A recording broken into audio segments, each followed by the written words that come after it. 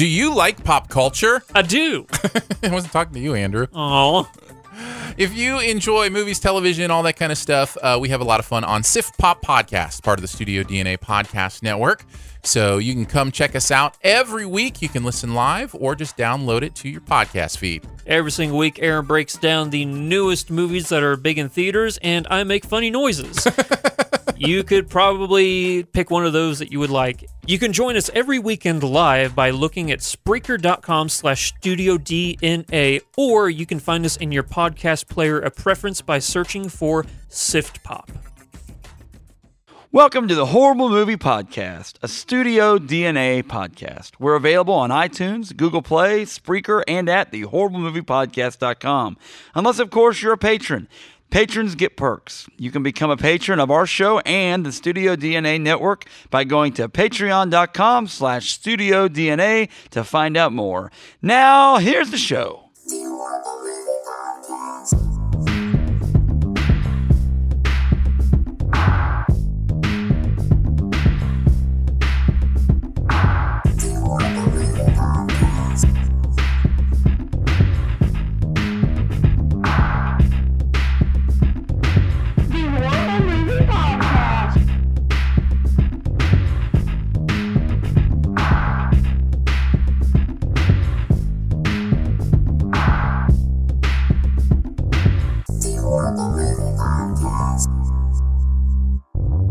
Folks, welcome to the Horrible Movie Podcast. My name's Jack. Thanks for tuning in and downloading. I'll tell you what, we've got RD Reynolds.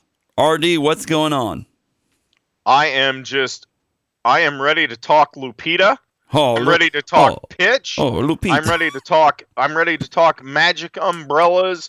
I'm ready to talk the dust that makes you dream when you're awake. I am ready for all of it, man. I love it. I'll tell you, the best part of this thing is just, for me, I think it's the let's see what all the kids of the world, and we're gonna have let's show you all these kids and what they're doing, and each kid's gonna sing in their own national, in their own dialect, and it's gonna be phenomenal. But it's like, and then Santa's face throughout the whole thing as he's playing piano, and it's just like ridiculous. So I love it. I think it was something that was probably looked really cute on paper. Yes. The execution, and I often wonder, okay, if I spoke Spanish and I watched the original version, if it would wind up cuter than the English version is. Yes. But I think those kids, especially and they start with the kids from Africa. Oh, hey, by the way, we talk about this a lot on our show, things that just could never be done today. And that is not all the nationalities are done in such a cartoony way. That is unbelievable. Like, that is like, wow. Well, I mean, that's right up there with another one of my all-time favorite Christmas movies is Holiday Inn with Bing Crosby. Oh yeah. And they do a Lincoln's birthday number. Oh gosh. Where he and his girlfriend. They're both in blackface. Well, even Bing in blackface was shaking his head no at the beginning of what I call El Santa Claus with the African children. Exactly, it was unbelievable. So, this movie. Let's tell folks when was your first experience with this movie? I think my first experience with this movie was, I think it probably was on Mystery Science Theater. Right, me too. And what was funny is I watched it. I loved it on there. Again, yes. I love Christmas movies. But when I met my wife, we met right before Christmas. And she said, do you like any, Christmas movies? Let's talk Christmas movies. And she said her dad would always bring home these strange Christmas movies. Yes. Like, not standard stuff. He would just go find them. I don't even know where.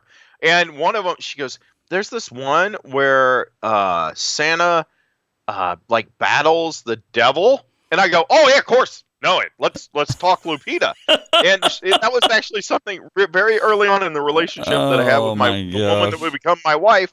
We started talking about it, and we were just like, oh man, this is something we'll always cherish together that no one else will know about, because at the time we thought we're the only two people on the planet that have any clue what this movie is, and now it's kind of got this underground following. Thanks a lot to Mystery Science Theater. Well, and it is it's just one of those. I don't want to say it's a cult classic, but it's such a weird it's just a weird adventure. Like Merlin, the magician, is in this. Where did he come from, really? Well, I mean, how's he? I've never associated Merlin and Santa or Merlin. I was going to say you make that sound like there's not some standard connection with this. You make it sound like it's something strange that Merlin the magician would show up. Weird that it's okay. We've got Satan. Basically, though, Satan in the movie, and we'll delve deeper into this. But Satan in the movie is like just this booming voice. Am I right? That is correct. Behind a wall of flames. Yeah, you have that right, because a lot of people get confused and they're like, "Oh man, this is Santa taking on the devil." No, no. He's taking on the devil's henchman. Yes, one of his minions. This is just him taking on. I don't know. He's taking on to wrestling wise, it would be taking on Midian. If it were the corporate ministry from the late 90s, it would be taking Midian or Viscera on, maybe. Right, instead of taking on the Undertaker. Yeah, you're not taking the Undertaker on. Correct. Right, we're not, or Vince McMahon. We're not even taking any of the main guys on. We're taking on one of his little minions. So right, maybe an impish man named Pitch. Pitch, so weird. And the Mystery Science Theater version of this, folks. If you're listening to this and you really want a full on experience, I feel like if you will go find it online, and actually I found it for free. Is it Tubi TV? TUBI. It's an app you can get if you have like a Roku TV. You can download Tubi TV for free, and you can watch this episode for free on there. Of Mystery Science Theater, which is kind of fun. Oh yeah, you have to. And the other thing that's interesting is we talk about the Mystery Science Theater episode. The Mystery Science Theater episode was actually a truncated version, an abridged version of the movie. So there are several missing scenes, including one that I can't believe they cut, which is one with he goes to like a blacksmith that makes a key for him. Oh, so he can open up everybody's door if he has to. Right, and the blacksmith is this big burly redheaded guy with a giant beard, and he's completely shirtless. Interesting. And he looks like a bearskin, just a redheaded bearskin rug. It's how they left that out. I'll never know. Oh, this movie is unbelievable, folks. And if you've never there's this, folks. If you're listening to this on the radio or you're listening to this in podcast form, and you're like, okay, I downloaded Santa Claus. I didn't understand the spelling because I thought I got one of the Tim Allen movies, The Santa Claus. No, this is Santa Claus from 1959.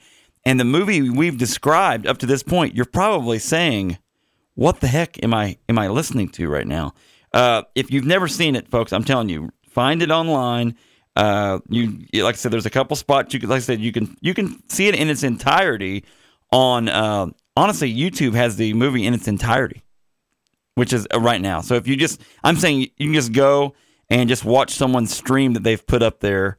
You can watch it on there. So kind of fun. Yeah, you can get it on there. The other thing is they have released a Blu-ray of it. Oh my gosh. I urge everyone to get the Blu-ray of it if you have even a passing interest in it. Because in addition to the main movie, which we're discussing today, they also made a series of shorts using clips from the movie, and then additional filmed footage from these different Santa Claus amusement parks. Weird. And yeah, they have 3 of them. And you want to talk about how Merlin the magician doesn't fit in? You will also, if you watch these shorts, you'll get to meet Stinky the skunk, Puss in Boots, and Ferocious Wolf, who is a foreman who, no joke, complains incessantly about his never-ending ulcer.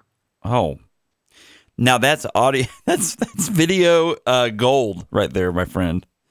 Well, absolutely. It is time. It is time for some deets. The details of the movie Santa Claus, directed by Rene Cardona, and the English directions by a guy named Ken Smith. Written by Adolfo Torres Portillo and Rene Cardona. Let's see. There are no on-screen credits for the English language speaking people. So, like, the voice actors of that don't get any credit in this. Narrated by Ken Smith. Editor, I'm going to give credit to the editor for editing this thing together. Jorge Bustos. And release date in Mexico was November 26, 1959. And the release date in the U.S. was October of 1960. Really, that's about it. That's about all I got on the. I don't have a box office for Mexico, and it's old enough to where they don't. They didn't track those things the way we track them now. So lots of pesos. That was the box office. Muy peso, muy dinero. Is what I say. Are you game for a 30-second synopsis? Absolutely. Would you be willing to take a shot at a 30-second synopsis for our friend Santa Claus? This is RD Reynolds biting off Pitch and Merlin and Lupita and Santa Claus, who laughs like a Dr. Evil henchman. Or like Dr. Evil. Anyway.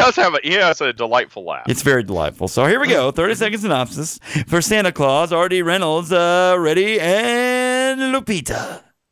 El Santa Claus is a fantastic Mexican movie depicting Santa Claus in his element, delivering toys and gifts to children throughout the world while battling the evil Pitch. He flies around the world. Yes. Actually, he only goes to about 3 countries, but he has reindeer. He has to wind up like little toys, and they laughed in the most evil manner possible. They laugh the whole movie. Oh, yeah. Everything. Yeah. Everyone is laughing. Like, this is a very jolly, holly jolly movie. Very much so. It doesn't really make sense a lot of the times when they laugh, but they like to laugh. Yeah, they're just excited about all the things that they get to experience in this movie. You get, like I said, we'll get to the plot right. We're about to come on a break. We got about 20 seconds here, but you get a great shot to open the movie up. We're in the underworld. We're in Hades, and we've got little demons around. And we're first introduced to Pitch, and I'll tell you what, when we come back, we're going to have more with RD Reynolds. We're talking Santa Claus, and we're going to talk about Pitch, Merlin the Magician, and Santa, and we're going to laugh maniacally. Folks, welcome back. We are here on the Horrible Movie Podcast with our great friend RD Reynolds. RD, you've brought Santa Claus to the audience, the fine folks. Are you? Tell us about it. Tell us a little bit about how much you love it. And during the break, we were talking about another Christmas movie. Feel free to tell folks that they should watch that one as well. Oh yeah, well we'll do that real quick because I will obviously need to spend the bulk of our time on El Santa Claus. The other one that I advise people watch is a Melissa Joan Hart, Mario Lopez epic. Called Holiday in Handcuffs. And Holiday in Handcuffs, you think, man, what kind of movie is that? Yes. It sounds like something that's a little blue, so to speak. Yes. And oddly enough, it is kind of lewd in a way that should have never shown up on Fox Family. But here's the gist of that movie. Is Melissa Joan Hart, she has to go be with her family at Christmas, and her family she feels so much pressure from her family to always be, the good daughter. And so she finally has a boyfriend, this rich, well-to-do, smarmy guy, and she's going to take him home to the family. Mm-hmm. but she's working at this diner. Oh my he gosh. He comes into the diner, and he says, "Yeah, I'm not going with you to your parents for Christmas." Okay. And she's like, "Well, you promised me you would." And he goes, and he says this again on Fox Family. Oh no. Okay. Yeah. In the story, she's working in this diner, in this full diner, and he goes, "Well, yeah, that's because you hadn't slept with me yet." Oh my god. So she gets dumped in the middle of this restaurant. She absolutely loses her sanity in a Vertigo, Alfred Hitchcock style just trip. Oh wow. And she decides, okay, I still have to go to my family. I have to find someone to take with me. My boyfriend just dumped me. So she kidnaps at gunpoint. Oh my gosh.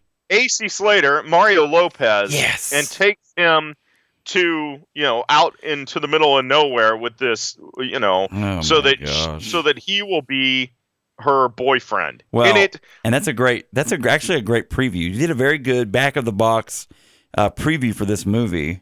Yes, and it's available, folks. I know I saw it on Hulu recently. I'm saying I saw it. The ad, it's on the little cover art for it. So I'm going to go home and watch this thing. This is Christmas. We that was Christmas in handcuffs, right? That's our Christmas next year. It's Christmas in Handcuffs, starring Mario Lopez and Melissa Joan Hart. Yes, Holiday in Handcuffs. Holiday in Handcuffs. So, okay, now let's segue back. Now that we've given our sponsor Hulu some love, back to Santa Claus, 1959, a Latino movie, a Spanish language movie that then was brought to the U.S. and overdubbed, not subtitles, but overdubbed in English. Let's start us out here, Artie. I want you to lead the plot discussion on this movie. You are the master of this, and you've told me you can talk for days on on this one. I love this movie. Well, tell me. And it's horrible. It's not necessarily a good film, but it's so fascinating to watch. So Santa Claus, he goes and he brings presents to the children of Earth. And when I say children of Earth, that is because he doesn't live at the North Pole. He lives above the North Pole, like on another planet or something. In heaven. The beginning of the movie says in heaven. Yes. So there are 3 different clouds, one of which Santa Claus lives on, the other of which it is my assumption that is heaven with God and Jesus. Wow. And I don't know if the third is where his friend Merlin hangs out, and then they just comes over for like a barbecue or something. So Merlin, and Merlin, by the way, this is the part that I was like, why did the creator of this add Merlin the magician? Like we're talking Knights of the Round Table, Sword in the Stone. Is that the right name of that? Or the Sword in the Sword in the Stone, yeah. Yeah. Merlin. And so Merlin is there with Santa Claus. So Santa Claus lives in this cloud, and he lives in basically a castle. Has all kinds of surveillance equipment. Yeah, it's a weird which place. Makes sense when you think about it, because he knows when you're sleeping, he knows when you're awake, he knows when you've been bad or good. Yes. So how would he know that? Well, he would need a boss surveillance system. Yes. And so he has that. He has the magic eye. He has this the hear all ear, which is basically an oscillating fan with a detached ear on it. Yes. And then some weird mouth. What was that weird mouth thing? I tell me about that. That's the teletalker. Oh my god! And I didn't quite understand. Oh, I think the teletalker allows him to say things to the children, which is kind of weird because there are these 3 kids, and they're the 3 bad kids in the movie. Yes, they do bad things. They throw rock in through the storefront window. Yes. And Santa would talk into it and say, "Hey, I see you guys are being bad. I know. Unreal, too. And he can only go to Earth. He can only come to Earth Christmas Eve, and he basically once a year, right? So Correct. He can't go down and help correct these kids. He has to just watch them from afar using his surveillance technology. Right. So tell the opening of the movie. Go describe the opening of this movie with the different countries, different children of the world being represented. So it opens. He's playing a giant organ. Looks like something at like a Catholic church or something. And he will play different songs for different countries, and it comes up and it will say like USA, Mexico, Italy, and so he'll play a little song that is suggestive of that country. They will show kids that are dressed up, playing with toys, quote unquote, making toys, but they're basically just playing with toys, and they sing a little song in their native language. You have to keep in mind this is 1959, and I'm sure they never thought, man, we're going to make this movie, and 60 years later, people are going to be discussing it on the internet and worldwide, right? Right. So they made this movie. In many ways, it's a product of its time. So they show like children from Africa, and they are the most. Today, we would just say this is the most racist thing you can possibly imagine. Oh, it's like the most base level stereotype you could ever put on kids from Africa. Bones through the nose and everything else. I mean, it's ridiculous. It's a definite. This is the times that was, and granted now, this movie was made in Mexico, and so that adds a whole other spin of perception. Does that make sense? What I'm saying? Like, there's a sure, that's absolutely. The perception is. Here is the perception of the kids. Here's the kids of Africa. Right. The kids in the Middle East, they're like working on guns.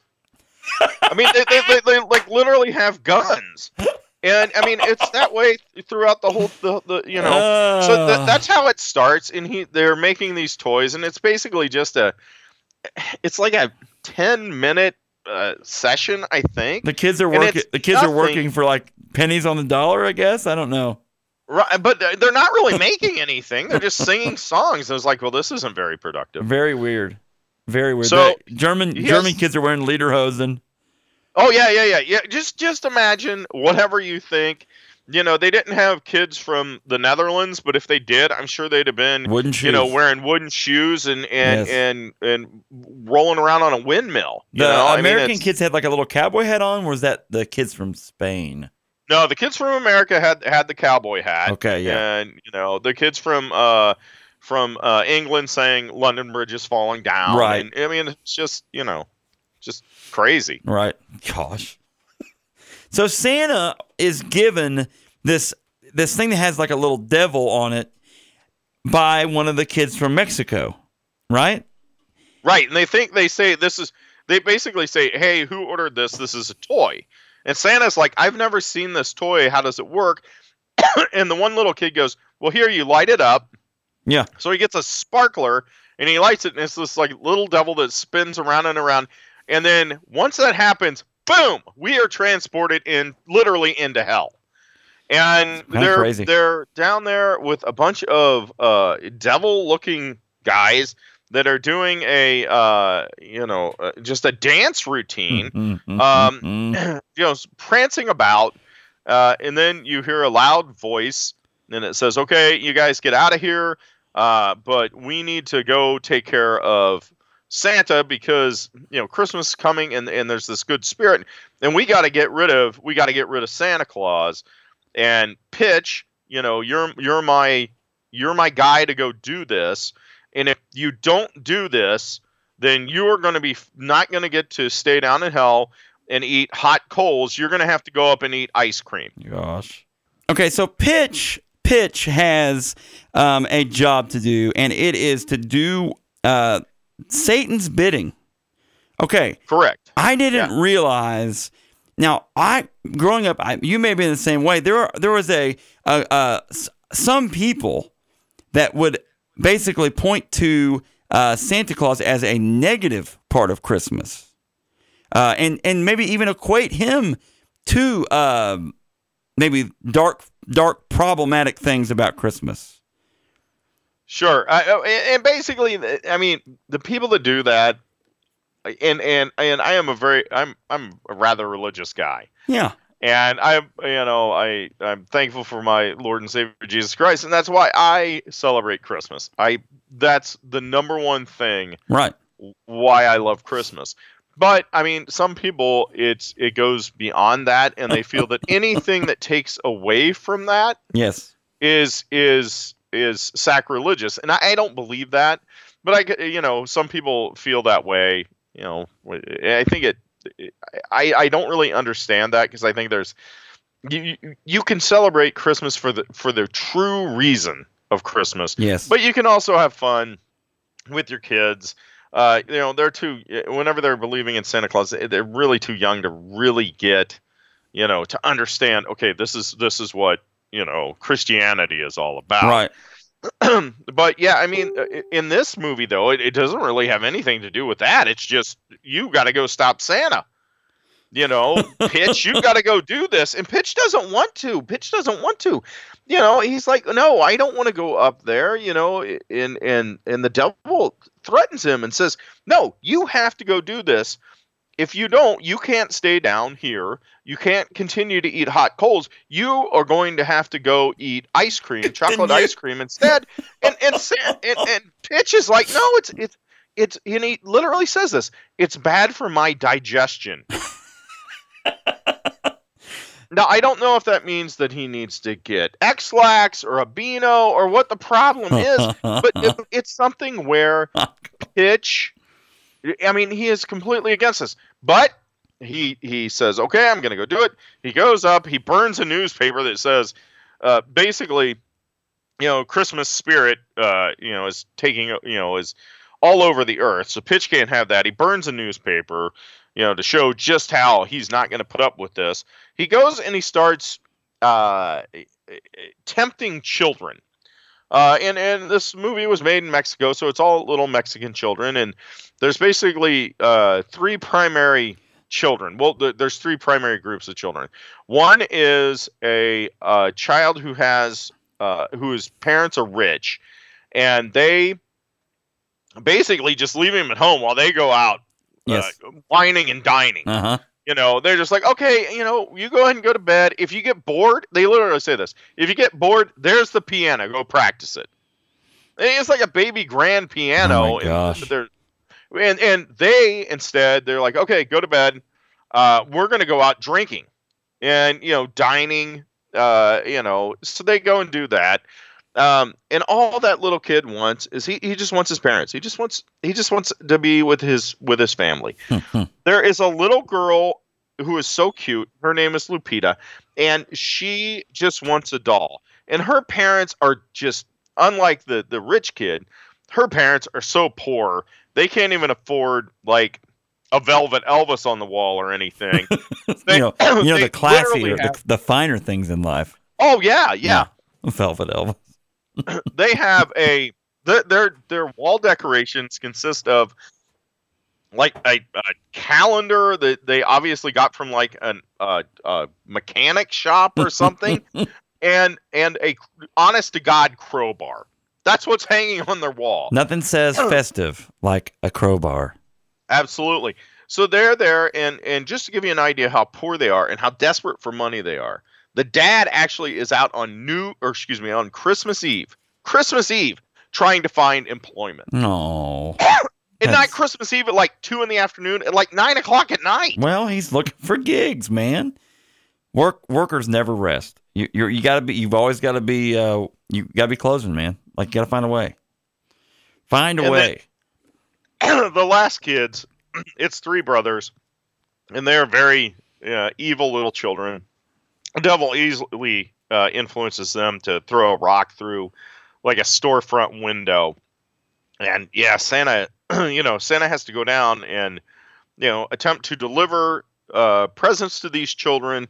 Or, in the case of the rich little kid, he goes and basically gives he goes to the restaurant where the parents are. He makes them a cocktail. The cocktail of remembrance. Oh my gosh, which that is okay. So weird that like they're in that restaurant and he's like, I have a drink you can have that will make you remember your favorite moment of Christmas ever, which is like would be really really weird if your waiter said that to you.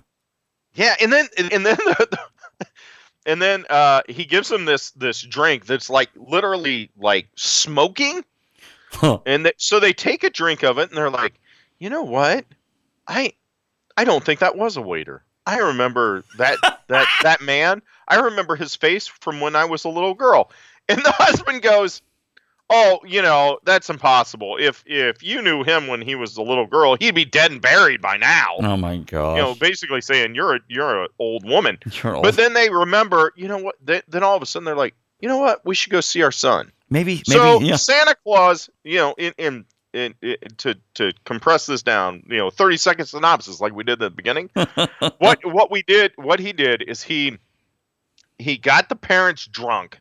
He got the parents drunk on God knows what that caused them to say, you know what, we should go see our son that we never ever pay any attention to. What a Merry Christmas that will be for him. Oh my gosh. Love it. Love it. And well, the three boys are the easiest, are the most easily influenced by pitch. They willingly go along, like you said earlier. They break a glass in a storefront. They try to. Pitch has this scheme to try to trip up Santa on the rooftop with this tight wire. Like he's not going to see this tight wire across the way. And the boys are involved with that as well. Correct. Correct. And that is their plan. They actually say, here's what we're going to do. We're going to make Santa our slave. That is literally their plan. Is they're going to capture Santa and enslave him. Oh, Santa. Poor Santa. Oh, poor Santa. Which is really weird they said that. By the way, we're going to enslave him. Wow. Like, I don't know. This got real.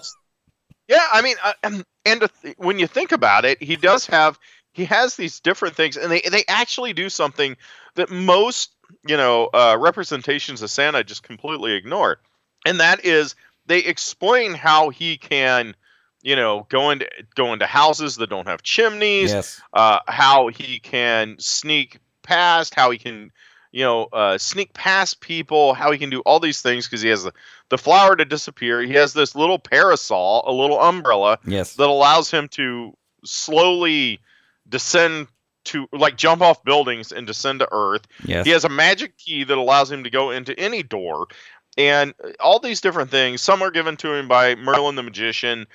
All this different stuff where they do actually explain. Unlike other things, other ones where they're just like, okay, well, Santa can he has magic. Disappear. He has magic. Yeah. Now, and that's what you're getting at. This is that this Santa is more technology based than he is. Well, and I guess Merlin has actual magic. I guess. Well, you know what it is? It's kind of like I can't believe. Or is Merlin their tech guy?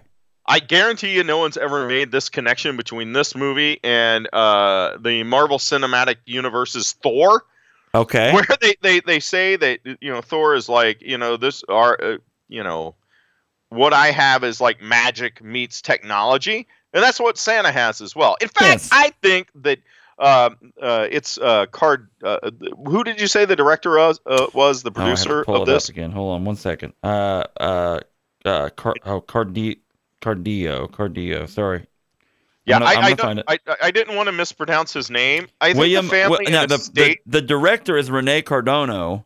Right, Cardona. Now, this is written by Adolfo Torres Portillo and Rene Cardona. So I'm going to assume that those guys also co-wrote for Marvel as well. Well, and if they didn't, they really should get their lawyers on the phone to go to Disney and say, hey, you really ripped us off. This is the same type of mythology. Now, Cardona, hopefully he's got some family around. He passed away in 1988. Didn't even know he was sick. He didn't even know he was ill. He was born in Cuba, Havana, actually. And And then the other guy, Adolfo Torres Portillo, we don't have a real name for him. That's probably actually just Pitch. Pitch probably wrote this. Yes. But Santa then, he is, to close out the plot of this movie, he has to make his last run. Pitch is trying to keep him out to daybreak. He's trying to keep him out all night and slow him down, because then if he's around during the day, he disappears. If he can't go back. Yes, he can't go back. He can't go back if he does not get out of there by daybreak.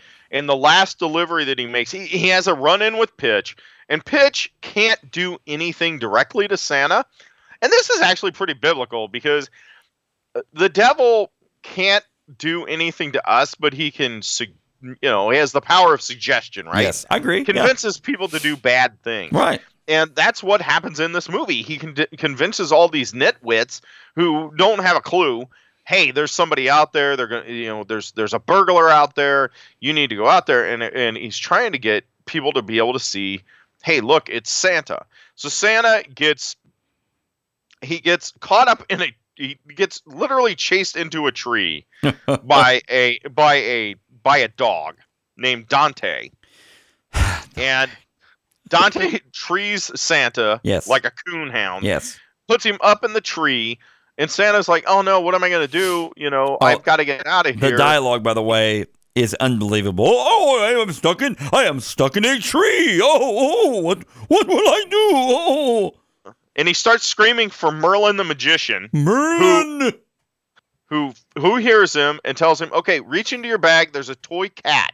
Throw the toy cat. It's almost like one of those, it reminds me of, and I'm going to date myself here, those point-and-click adventures from, like, the 90s. Yes. Like, Secret of Monkey Island and stuff. Yes. And so Santa basically goes into his bag, gets a toy cat out, throws toy cat at dog. Toy cat runs away. Dog chases toy cat. Yes. Santa gets down. Yes. And that saves him, because if Pitch alerts the neighborhood, and the neighborhood comes out looking for him, and they don't want to. And they all have guns, by the way. With guns. They've all brandished guns. We've got to protect our neighborhood. One's got a revolver. One's got a shotgun. We're going to protect our neighborhood, and we must find him. Well, anyway, then the fire department shows up also, and ends up spraying Pitch with water. Absolutely. Santa makes one final delivery. Who is it to? He delivers to Lupita. He gives her the doll that she wanted so badly, and then he goes back up to his castle in the sky in heaven. Santa's castle in heaven. Jeez, Santa's castle next to heaven. Let's talk about the goods and bads in this movie. The goods, give me one really solid good to this movie, like a legitimate movie good. A legitimate movie good is the story. It's complete black and white. There is no shade of gray. You have a good guy, Santa Claus. You have a bad guy, Pitch. They fight in ridiculous manners that I absolutely love. Yes, it's just so clear, and it's you know what? I'm going to scratch that. That is a good. My number one favorite good of this is the dubbing of the dialogue. A lot of the dialogue doesn't make sense. Any sense. When Santa is singing, he sings lines that are even like your wildest dreams wouldn't rhyme, but he sings them in such a way they should. Right. Well, and it's probably because they didn't have any sort of ownership of other actual Christmas songs, and they wouldn't have it's like this weird, like, I don't know, like, I don't understand, like you're right though, I understand that, and the dubbing is fun to watch. I don't think they had ownership of a thesaurus, or absolutely they didn't have a rhyming dictionary, I can tell you that, or the basic understanding of Santa not having a connection with Merlin the magician. Weird. Bads. What are the bads other than the obvious things? What are the things that you were like, that was really stupid? Because I understand that. Now, you talked about the keymaker guy. Oh yeah, yeah. The blacksmith, the big shirtless, hairy, redheaded blacksmith. My gosh. Oh man, the bads. I don't know. Over the years, I have grown to love this movie so much that I'm trying to think of anything that is bad. One thing, and they cut this out of some of the sequences go a little too long, especially in the unedited version. Right. There's a scene where Lupita is talking to these giant dolls. And that segment seems to go on. That is weird, by the way. That is really, really weird because the dolls are Pitch working through the dolls, right, to make her do bad stuff in her dreams. How creepy! Right. Are you kidding me? That's creepy. That part I would that would be the bad. Again, you would never notice it in the Mystery Science Theater version because it is truncated, shorter, truncated. Yeah. The only other bad is that people that have seen this that would want to know would I mean, I didn't even know, and I had watched this movie for 15 years, and I never knew about the shorts. And the shorts are, I mean, they make this look like It's a Wonderful Life or something, because they are so out there. They make so little sense. They're so badly produced, and I mean, it's just the bad is that people don't know about those shorts, because if you knew this movie and you had any fondness for the movie, you gotta see those shorts, because they're just funny. Awful. Random stuff. Mm-hmm. I don't even know if you rate this movie. Like, I normally rate this 1 horrible to 5 horribles. This is in the same breath that it's a 5 for all the movie making reasons that it's a 5. In your estimation, you're like, well, I love watching this in a Christmas movie, so I can't say that it's bad. I can't say that it's horrible, other than the fact that it's just like a crazy, weird. It's bad, but it's the classic case of it's bad, but it goes so far off the cliff. Yes. And it goes so far around that it absolutely comes back to being awesome. We've done about 3 movies that they did on Mr. Science Theater 3000 on this show. We did this one now. We did Boggy Creek 2, and we did Time Chasers. Oh, Time Chasers, where they're flying in that plane, and that had the world's wimpiest hero, and the girl with the mom jeans. Yes. Oh yeah, it's so good. But all those and all the ones we've done from that show on this, they've all been this same way, where you go, I truly enjoyed watching them. Like, I could watch them because they're so stupid. Like, just so like. What's even happened? Yeah, and so the Room is another movie that we've done on here that's similar, where it's just fun to watch. Like, it's just fun to just be like, wow, this is so bad. And you have a movie like this. Like I said, I will watch this every year. If I'm in a bad mood, I just want to watch this. Whereas I have other terrible Christmas movies that I never ever want to see again. Hulk Hogan's Santa with Muscles. Right, which I watched that and I wrote about it. You did that on this show. Oh man, I would never ever I don't think I'd ever want to go back and watch that again. Yeah, it's beyond. I just bad. wouldn't. Yeah, it's beyond bad. This is your second Christmas movie to do on this show, because you did that one last time you were on, but we did it in like July because you were leading up to. It may have been in August because you were leading up to was it WrestleCast? Starcast. Yeah. Starcast, that was so fun. Yeah. Oh, let's do that. Let's segue. Let's segue to that real quick. Talk about that experience, and actually, let's just tell people they can go back in the archives and listen to our Standing with Muscles episode that RD was on, and we go in great length about Starcast. And this was an event that Conrad Thompson put together, and basically everybody that was not on the WWE roster was at this event, right? I mean, it was the most loaded wrestling convention I had ever seen. I was so thrilled, so blessed to be a part of it. Conrad was a great guy. Everyone there I honestly, most of the times, I always think, I'm just some hack that writes for created WrestleCrap.com, a comedy website about wrestling, and I never think of it as anything more than that. I'm just some dude that kills time by writing about terrible wrestling. Right. But everyone at that show treated us so well. It's awesome. From Conrad, I was thinking about it this morning. I met Jeff Jarrett there, That's and cool. he produced one of the panels I was on, and he treated me like a king.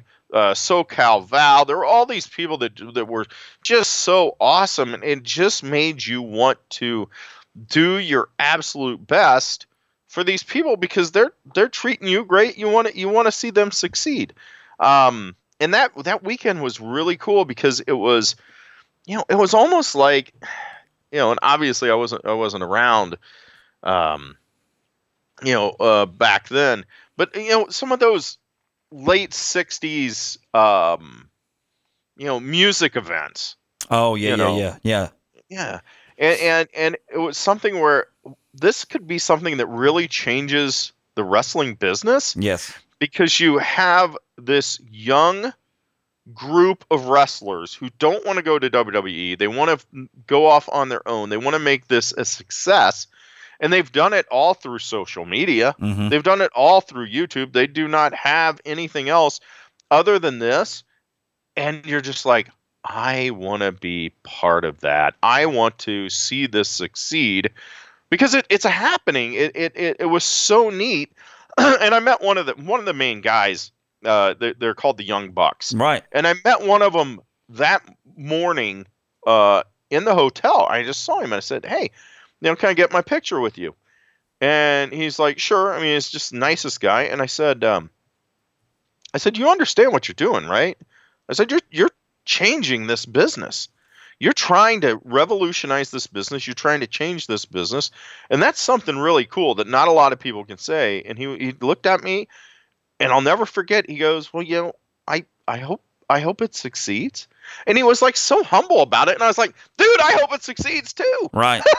Right. And well, it's like that mindset. And if you're listeners, if you're not wrestling fans, understand like wrestling has been, for better or worse, has been for the last, I don't know, since WCW went away, has been completely ran by WWE. And like, again, for better or worse, I still watch wrestling fairly regularly, like the current product. But I think for you and I both, RD, I think that in our minds, I think the best wrestling has already happened. And I would love for, like you're talking about, the Young Bucks, or how Cody Rhodes is doing what he's doing, and taking it off of the beaten path a little bit and just doing your own thing. And whether that's supplementing Japan with a Ring of Honor, with even TNA or like Impact, and like I said, New Japan and that sort of stuff. So to me, it was almost, and I kept trying to think of what it was. It was, and obviously it was way before my time, but Woodstock. Yeah, and you're talking about like that. Yeah. It so much felt like that at that show because everyone was in a great mood and everyone wanted to see this succeed. Whether that was old timers, whether that was hacks writing on a website like me, whether that was, whether it was, I'll never forget because I was on there with Kevin Sullivan. No, your panel was, and I'll cue this up for you. The RD's panel, folks, was it was basically the Death of WCW, which is a book that RD wrote with Brian Alvarez, correct? Yep. And you guys wrote that book. What year was that? 05. And which I felt like, I remember when I read it when it came out, it was like it was a good amount of time after it was enough amount of time after WCW had went under that someone could take a look at it and be like, here's the causes of it. And now with a couple decades basically now away, yeah, everyone can go back and be like, well, of course it was this, and this, and there's a bevy of things. But It's a good book. It's well written. Thanks. But your panel was you and Eric Bischoff, and then we had Kevin Sullivan, who was a booker and who was, on with WCW for a long time. Who else was on that panel? And David Penzer. Okay, there we go. So yeah. Well, it was a lot of fun. It was very interesting, and it was one of those weird things that the most interesting stuff happened after the panel was over. And in a lot of ways, Bischoff was playing his character, calling me all kinds of names and flipped me off whenever he got on stage with me. And but afterwards, at the end, because I said, we wrote a lot of nice things in the book about you, and I said, I don't understand why you hate the book so much. I actually made a joke of it, and I said at the beginning, I said, I understand why you hate the book so much, and I handed out these cutouts, these little stick heads that were Bischoff's face that was on the cover of the book, and I said, I know that's why you hate it, but I mean, he it was funny because he told me before we went on stage, he said, just so you know, I don't do comedy, and I was like, well, I'm the wrestle crap guy. I do, or at least I try to. Yeah, well, you do comedy. Yeah, so we did that, and he was kind of angry and bitter during the thing, but afterwards, we shook hands and we took some funny photos together where we're, I'm shaking his hand and he's flipping me off, and we're shaking hands and we're smiling. And there's one where someone had taken a shot where we were walking outside. I saw that one. I saw that one online. Oh, and it looks like we're holding hands, right? So funny. It was so funny. Like, so good. Yeah. Was he a pretty nice guy? Overall? I mean, other than when he was flipping you off? He was, Eric was, he was what he said. He goes, I'm not funny. I'm not comedic. And he was very firm in his beliefs. But I understand that. There are things in my life where I'm firm in my beliefs too. And if someone else comes and says, hey, I don't view this the exact same way as you do, that's fine. And I'm fond of saying there's three sides to every story: yours, mine, and the truth. Yes. And I think that's the case with myself and Eric Bischoff. I have no ill feelings towards him. I doubt that he even remembers me, to be honest. But it's something where we were able to make some people laugh and have some fun, and arguing about WCW is, to me, it's almost like arguing about like the death penalty. There's nothing I'm going to say that is going to make, say, a pro Eric Bischoff person say, you're right, RD. And there's nothing that Bischoff is going to say that is going to make a pro RD person say, you're right, Eric Bischoff. Right. It's just going to work. Well, so. And I've said this before, and we can start to wrap this up, but I tell you what, like, I loved WCW. I loved it when the presentation of it was different than the presentation of WWE or WWF at the time. And that's what I liked about it. And then when it became a parody and like we're just going to do knockoff versions of it, and they were just trying. They were reaching. Like I don't fault anybody. I know a lot of people give like Vince Russo a lot of grief. He's hired to do a job. He's going to come in and try to do the best he can with the gig, and it was already in a spiral. It wasn't like he came on and it was going to be tough to salvage it no matter who came on and did it. It was something that on the panel I brought this up. I said, we're all here today. We're all here at StarCast, not because of StarCast. We're all here because of All In, which was the wrestling show, which was like sold out in like minutes, which is unreal. Yeah, I said, this is, these kids are trying to change the business, and I said Eric Bischoff changed the business too. I brought this up in Death of WCW. He absolutely changed the business. We should all not be arguing with each other about WCW. We should all be here realizing, these kids are trying to do what Bischoff did years ago. Yes. Change an industry, change a business that had become completely stagnant, and it wasn't relevant at all. Right. That's what those kids were trying. That's what the all-in folks were trying to do, and I really hope that they can do it. It's good to have alternatives, and yeah, that's what was great about WCW. It wasn't the WWF. It wasn't WWE. It was something entirely different. Well, and independent wrestling right now is actually, I mean, it's pretty alive. I mean, it's like it's really moving right now. Now there's not a clear cut. This is the number 2, and they're pushing the WWE out. Right. I don't know that you'll ever see that again. Just the way that Vince does business. I mean, he is, and Triple H and everybody else, but like they know their competition now better than anybody, and it's always one.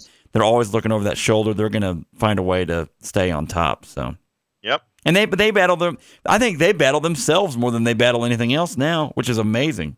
Think about that as having a problem. Yeah. You know, they need to do something because I mean, when, they're so incredibly stagnant and so incredibly structured, sterile is the word I always use. They need to change it up somehow. But, yeah. Last thing, I did a panel in Louisville not that long ago. How far are you away from Louisville? Oh my gosh, I'm right up the road from Louisville. I'm about an hour and a half. Oh well, and here's what I did, and we're still recording, and this probably will go on the show. But I should have. I don't know when I figured it out, but I saw at some post you had online. You were at an arcade or something. You were doing. I know you have a great love for retro video games, right? Absolutely. Right. And so I saw that post, and I was like, oh my gosh, RD should have come to Louisville and been on this panel. It was at Louisville SuperCon. And it was just for like an X-Men movie where we did it. But it would have been great to connect with you. You could have come to the con. We could have hung out. If we go back next year, I'd love to have you come down and we'll just hang out at that con and do that panel. There was Jim Cornette was at this con.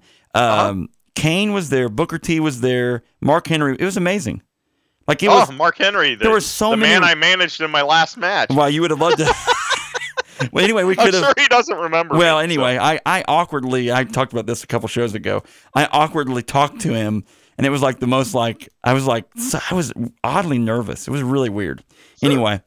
Anyway, next year. I love doing this show with you. Anytime you want to have me on, I would do this show in a heartbeat. Right, buddy. I love talking about horrible wrestling. Yes. Or excuse me. Well, I love talking about horrible wrestling. And, I think, as you can tell, just by how I've talked on this show, I love talking about horrible movies. Dude, it's probably fun. Equally as much. Absolutely. So I saw that on there. I saw that online. I was like, oh, I bet he's pretty close to Louisville.